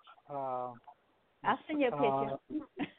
Okay, yeah, do that because your voice sounds very familiar. I may have talked to you. I don't know, but keep up that thought that you have, and I agree with you with the people in the French quarters. They do look at us, as a show. And I agree with you very much on your analysis. So keep it up, and when you take care of yourself. Thank you, sir. I appreciate that. You all as well. All right, you take care, Malik. Good luck on your project. Yes, ma'am. Thank you. I appreciate that. Bye, guys. Will you sometime send me some footage so I can put it sort of in the mix here so people can hear it, the songs and things yes, that you recorded. I sent you 2 of the video files. I can. You did? I can. Yes, ma'am. Okay. Yeah. Yes, ma'am. Oh, but you can pull the sound for me? I can see, because as I said, I'm currently dealing with a broken laptop right now, but I can try to work some magic and figure out what I can do tonight. Oh, super! Because I could use it next Wednesday on our next conversation. Nice. Well, I'd love to be of service. I'd also love to be a part of that conversation to continue some of our thoughts. You're totally welcome. 8:00 Pacific Absolutely. time. All right, Mr. All right. You take care. I look forward to talking to you soon. Yes, ma'am. All right. Peace and blessings. Mm-hmm. Yeah. Wow. So let's talk a little bit more, if you have a few more minutes, about your experiences. Boy, Sister Aretha, you were just really flowing. Oh my goodness, that was so beautiful. You might have said everything. Speaking about the 1619. Yeah, the 1619. 2019. I was there at Hampton. The Fort Monroe National Monument there, at Point Comfort, where the first Africans came into this particular colony in August. I didn't meet you there though, but we were there together. And was that on that was C-SPAN? August. Did that take place with C-SPAN? I saw. Yeah, C-SPAN was there. Yeah, that's right. Yep, it was on C-SPAN. I saw that. Yeah. Yeah. It was really, really beautiful. I was there when they rang the bell. I wasn't there. I went to Jamestown, where they excavated the body of, they found artifacts for Angela, one of the first ones. So they came to Comfort, and then they came over there at Jamestown. So I literally went there, and I was like talking to her spirit, like apologizing for what happened to her, and telling her that we're still here and we're still fine and we're still fighting. Because I can just imagine how it was for her to be like. But also, I was also seeing where they took people's land and life, and all the things they built, it's just now rubble.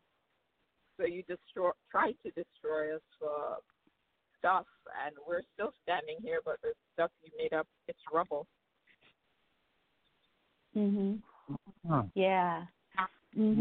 Yeah, I was able to go to the cemetery, where the first Africans, the family, where all the descendants, sort of trace their ancestry. I was able to do that on, I think it was that Friday, and then on the Saturday there was a sunrise ceremony at a historic African beach, and that was really beautiful. They were it was a really well choreographed weekend, and then there was a free concert. Nice. Common and Spirits of Blackness, they performed. It was free for the community. Wow. It was just, and then that Sunday was the National Day of Healing, and throughout the parks, the national parks, they were supposed to, at the same time, it was 3:00 Eastern time, we were all ringing these bells, 1 minute for each year of the 400-year history. So that was really moving as well, and they're really, really beautiful.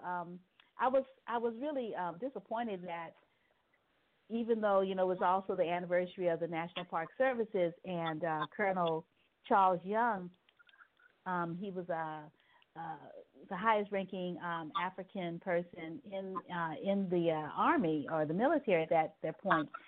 He actually was the first superintendent of the National Park Service and the current superintendent of the Fort Monroe National Monument is a person of African descent, and it was his idea.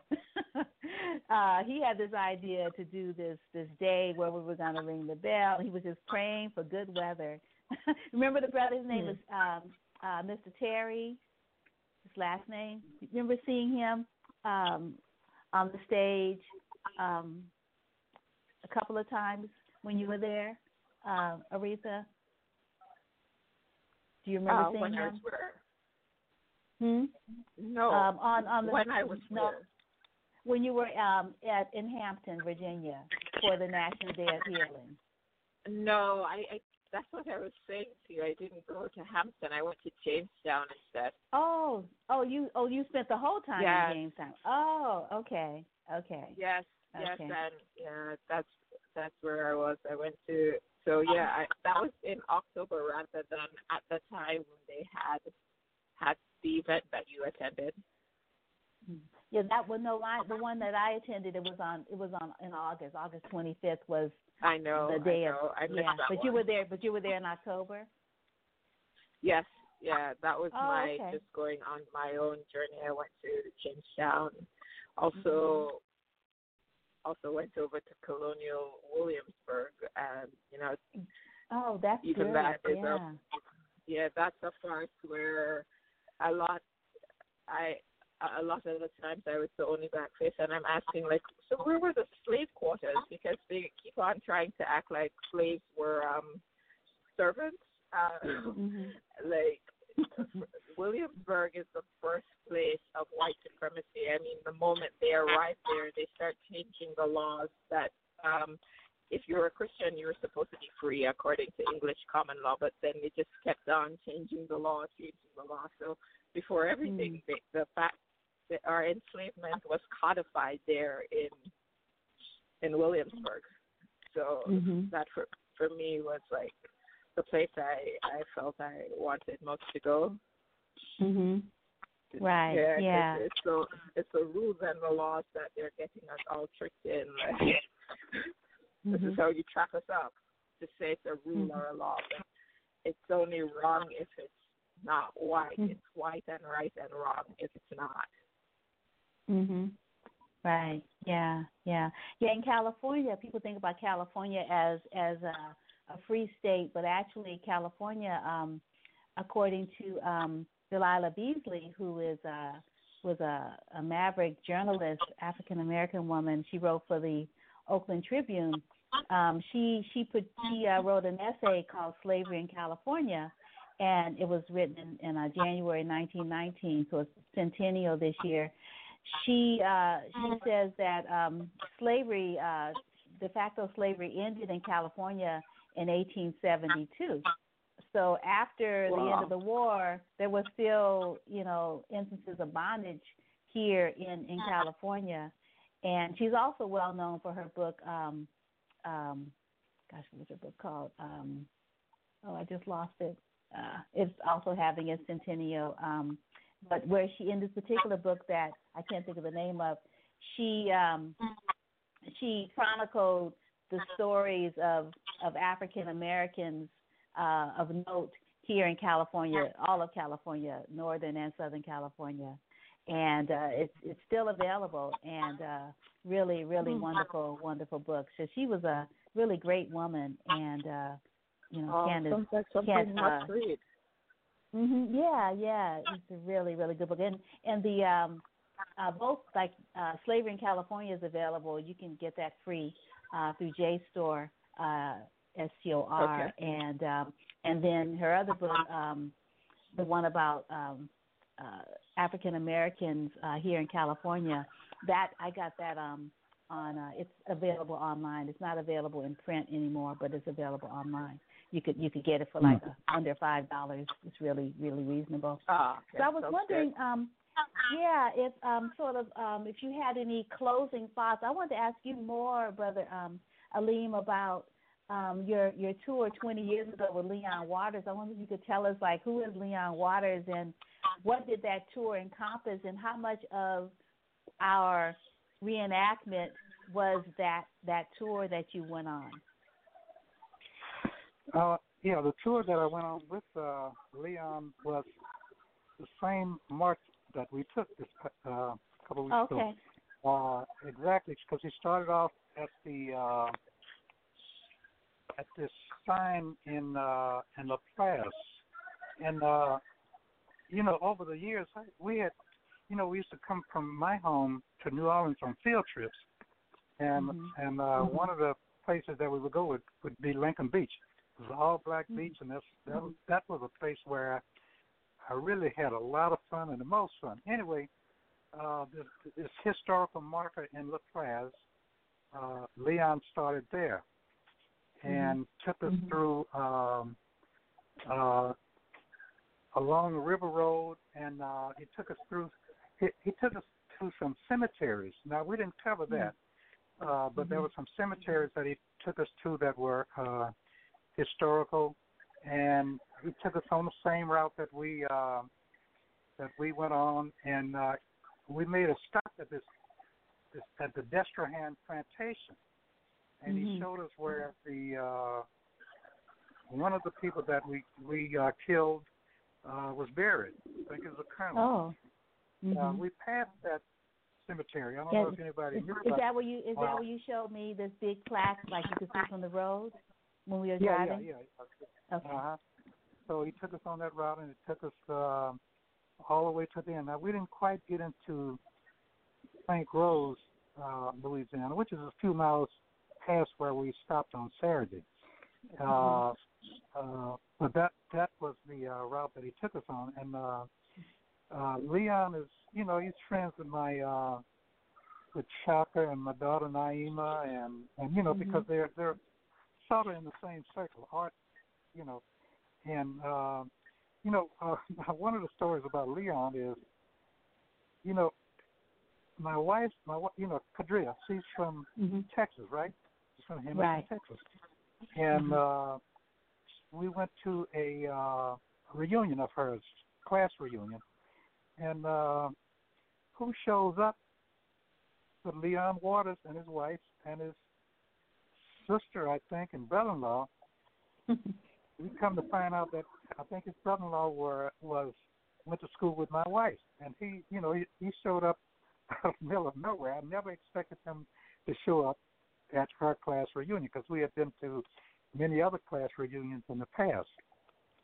But that was my limited experience with Leon. I've been in meetings with him and so forth, but and I've seen him take people on tours around my daughter's restaurant that they had up until a couple of years ago on directly across the street from Congo Square. That's where their restaurant was, and they had a restaurant/museum, Mardi Gras Indian Museum, and he would bring people from all over the country and into their restaurant and museum. And as a matter of fact, I think they're going to they're getting another museum. I don't know the full details, but anyway, that's my experience with Leon, and I haven't. I don't know. I didn't see him over the course of the march. I'm not sure whether he's ill or what, but I just haven't seen him in a few years. Right, yeah, he's got the Hidden History Tours, and they have a website, hiddenhistory.us, and I guess you can make reservations for the tours. It sounds pretty cool. And he also has a Facebook page. How old is he? Okay, I think he may be a little bit older than I am. I think he may be maybe close to 80. I'm 76. Yeah, he may be close to 80 years old.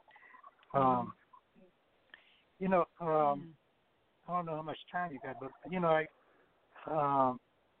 another experience, that really motivated me to do this march was, my ancestors. And being a researcher in genealogy, I really I really got into this thing because of the research that I've been doing, and I feel spiritually what they went through, physically what they went through, and I'd just like to name a few if you have time. Yeah, we have time. Yeah, go ahead. Yeah, please. That I've memorized over the years, that I've researched, and of course my mother, Gladys O'Neill. She's married a few times. She's passed on. My father, Ralph Dawson Sr. My mother's father, Glenwood O'Neill. My grandfather, my grandmother was Easter Jones. Her mother, Easter Jones' mother, was Maggie Ridley. Her father was Cornelius Ridley, and her mother, Maggie's mother, was Betsy McConkey, and she married a Ridley. His name was Kit Ridley. Kit Ridley joined the Union Army in 1864, and that's where he married my second great-grandmother after he joined the mother and after he joined the Union Army in Natchez, Mississippi. As a matter of fact, my wife and I went to Washington, D.C. to the Black Union Army Museum, and I got a certificate for him. They had him on record, and we walked across the street, and he's on the wall of the subway and across the street from the museum. But anyway, that's as far back as I can go on my maternal side. Betsy, his wife, Betsy McConkey, mother was Betsy McConkey also. And that McConkey name came from Scotland. So I can, I got research on the white side all the way back because they had some pretty good records and we didn't. And but I was able to get back to my great grandmother, third great grandmother. On my father's side, like I said, his name was Ralph Dawson. His father's name was James Dawson. His wife, my grandmother, was Elnora Kenton. Elnora Kenton's mother was Martha Martin. So we came from the Martins. And her mother was Patsy Martin, and her father was Isaac Martin. Now, I have a cousin that just wrote a book, and I just met her, a few months ago. She had wrote this book on her genealogy, her life, and growing up in my hometown, Plaquemine, Louisiana. And she mentions my great-great-grandmother in her book, saying that was her third great-grandparents, Isaac Martin and Patsy Martin. So I said, look, we got to get in touch with you. And just so happened she was coming down to Louisiana, and we met up with each other. And she mentioned that Patsy Martin was a free person of color in, I can't think of the name of this city in Virginia, but it was a city that had a lot of free people of color because after the Revolution, after the American Revolution, a lot of the slave masters decided, say, we got to free these slaves because we were fighting for our freedom, so we have to free the slaves that we have. So according to my cousin, she found Patsy Martin in this town. I can't think of the name of it right now, but it was in Virginia. I have it documented. So, but that's my little genealogy history, and I wanted to honor them while I had a listening audience. Right. And let everybody know that my name is Ralph Abdul Alim, and also known as Ralph Dawson Jr. from a little town south of Baton Rouge called Plaquemine, Louisiana. And Plaquemine, the meaning of Plaquemine is persimmon. The persimmons that we eat.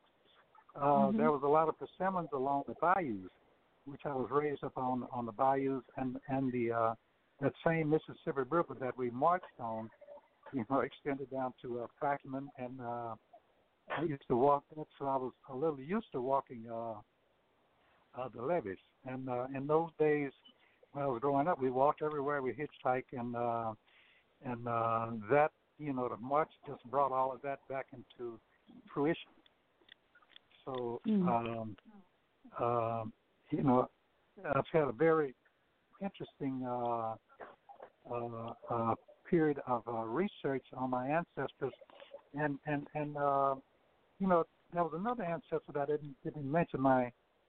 On my father's side, her name was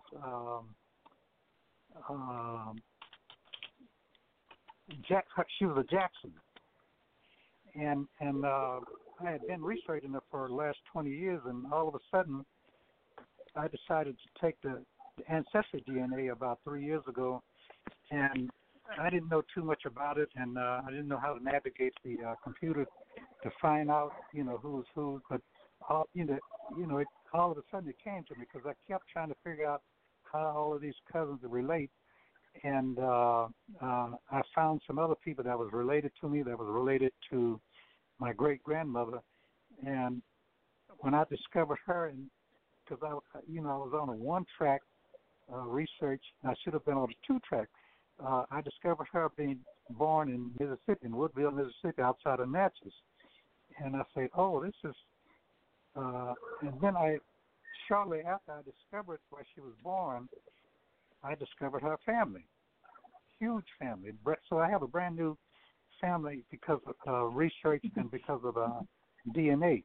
Now that was ancestry DNA. Now we had my uncle, Dr. Dawson.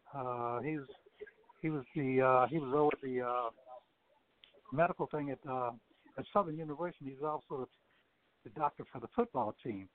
And we had, because he was the oldest in the family, I had him take the African ancestry DNA back in 2011, and we discovered that the Dawsons, well, they weren't Dawsons in Africa. They weren't Dawsons until they came to America. But anyway, we discovered that we came out of East Africa in Mozambique, which went back about 2,000 years. So all of that, culminated, and all of that went through my mind when I was doing this reenactment. All the research that I was doing on this researching until I took the DNA, and that really enhanced things. And as a matter of fact, I got a call from my first cousin on my mother's side this morning. He said, "Guess what, Ralph? I found something you're gonna be amazed at." I said, "What?" He said, "Go on online and look at who just took the DNA, and come to find out it was another first cousin. He's a million. We call him Oscar Million. Anyway, all of these matches that I've gotten, it just confirms that, if you put your mind to it and research and keep on researching, you'll find these ancestors, and that and like I said in the beginning, when we marched into Congo Square, that really was exhilarating, and to see all the African Americans, surrounding us and marching up to the stage. That was the highlight of my participation in that march. And one other thing I want to bring out is my grandmother that raised me. My grandmother and my grandfather that raised me on my maternal side. She told me a story. She kept telling me and this story about an uprising in Natchez, Mississippi, right outside of Natchez, about 15 miles south of Natchez on Highway 61. And she told me that her grandparents or someone was involved in this insurrection in Natchez, Mississippi. And, you know, I didn't think about too much about it. I said, oh, okay. But she kept telling us this. And a few years ago, and she told me exactly how it happened. You know, they killed the overseer, and they found him by a tree stump. Mm-hmm. So I'm doing this research, and I went on Google or something. I forget how I found out about it. But anyway, this author wrote about the same story, the little story that she told me. He wrote a whole book on it. You know, and I just discovered that recently. You know, that what the story that she told me, this white guy wrote a book on it. And I ordered the book from Amazon, I think just before you came down. And I haven't had a chance to really read the whole thing, but all of that, you know, just made, you know, just motivated me to be in this march and bring out our ancestors. Yeah. Wow. Oh, well, thank you so much, particularly for the personal connection. So, Sister Aretha, closing comments. Freedom or death. Freedom or death. That's it. Freedom or death. Freedom or death. All right. Yeah. Yeah. I wanted to call the name of Ernest Gaines, Ernest J. Gaines, who he was born January 15th, same day as Dr. King, and he passed the week of our Slave Revolt reenactment. He passed on November 5th, so I'm sure he was walking with us. Sorry to hear that. Wanda, I was going to mention that. I went to his funeral. We went to his funeral. Yeah. In Baton Rouge this past Saturday. Okay. All right. You want to tell us about it? Well, the reason why we went is because I used to do business up near where he lived at. I would go up and buy my pecans for my business and at the factory, and he lived on that same river, False River, in New Roads. He lived in Oscar, Louisiana, but it was 2 miles from where I was going to pick up my pecans. And you know, someone told me that he lived at this place in Oscar, and I said, look, I'm going to try and go and see him. So his gate, he has a gated home and beautiful home, and he just built a few years ago, maybe 10, 15 years ago. And the gate just happened to be open, and I went there, and his wife was greeted us. And she didn't have any problem with us just dropping in. And she showed us the church that he had moved to the back of his house that he attended when he was growing up. And so I went there that visit. Then another time I went in there and talked to the two of them. I brought my cousin and my uncle, Dr. Dawson, and they visited him also. But the reason why I even, I knew about him, but we started cross paths, between 1953 and 1962 because he left Louisiana and moved to Vallejo, California in 1953, I think, somewhere around in there. Anyway, I did the same thing. I moved from Louisiana to Vallejo, California. He went to Vallejo JC, Vallejo Junior High. I went to Vallejo Junior High. Really? He went in the Army. I didn't go in the Army, but when he left Vallejo, he went to San Francisco State. Now, I didn't go to San Francisco State, but he went to the Divisadero Street. He lived on the Divisadero Street in San Francisco. And I also lived on the Divisadero Street in San Francisco. So it was sort of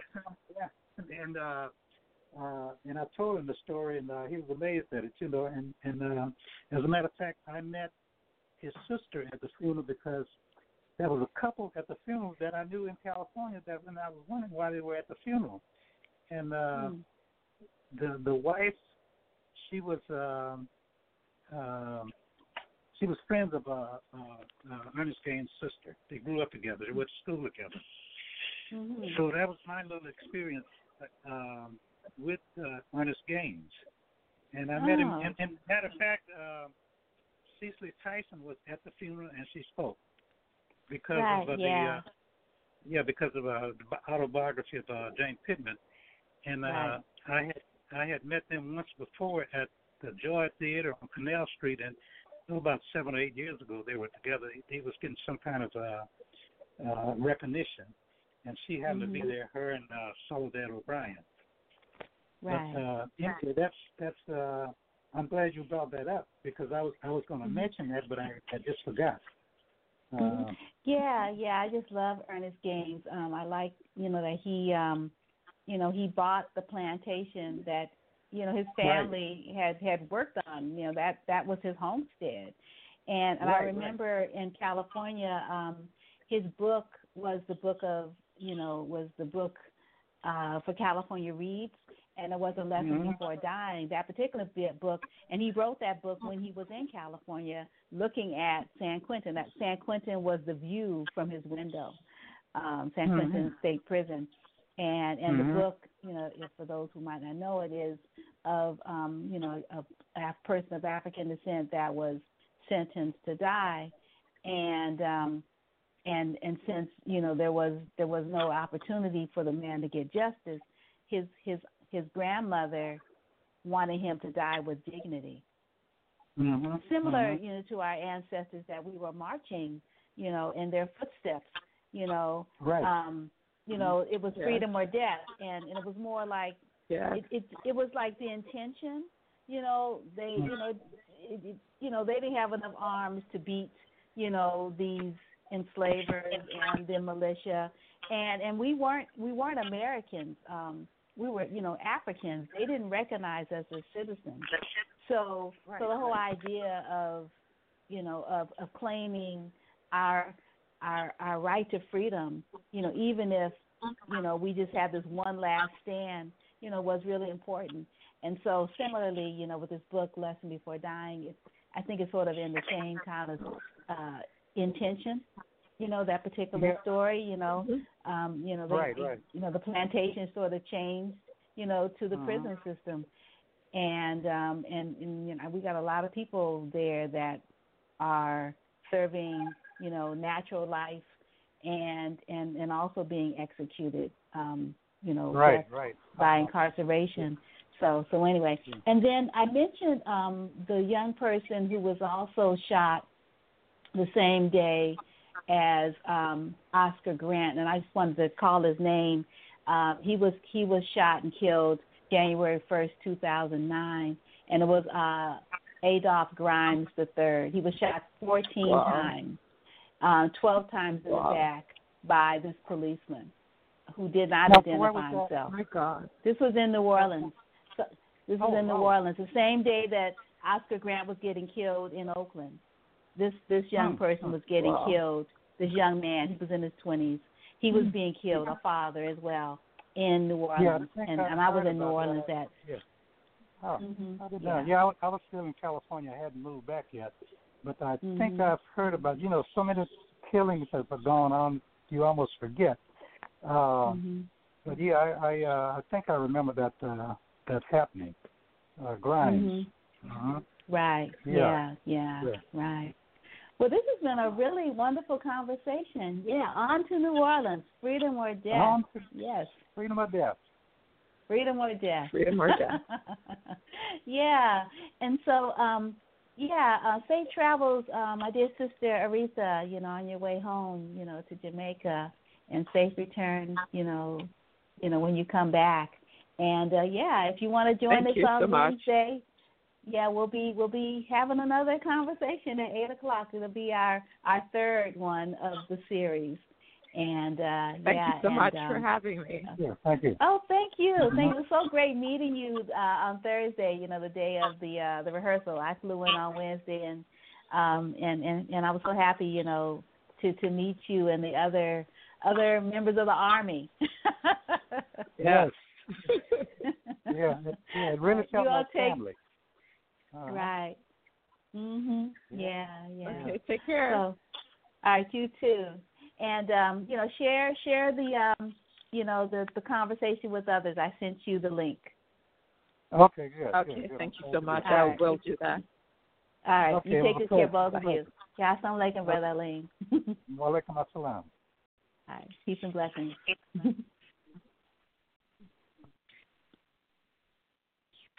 So we are going to conclude with one of my favorite songs by Adimu Madyun. Actually, I'm trying to think. Maybe All Blessed. Yeah.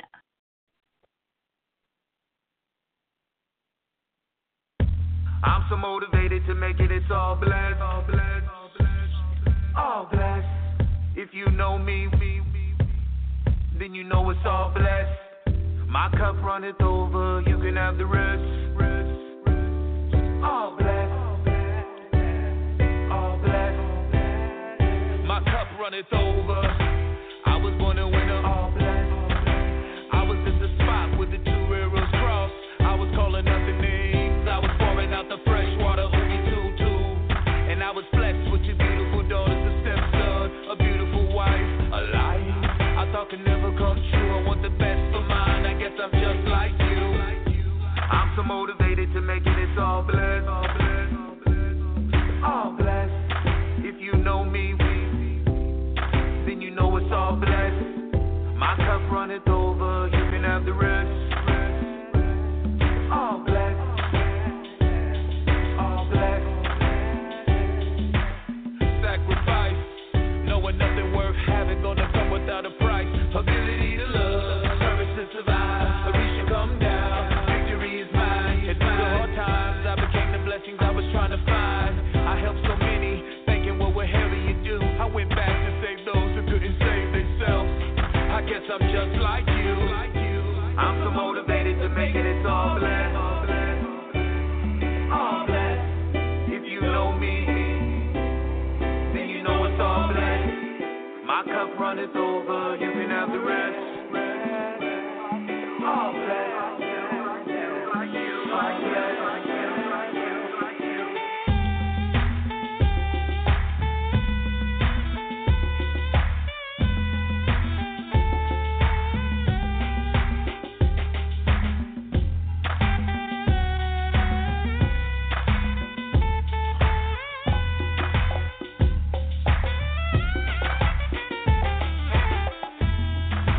The hardest thing was overcoming self-doubt and self-hate.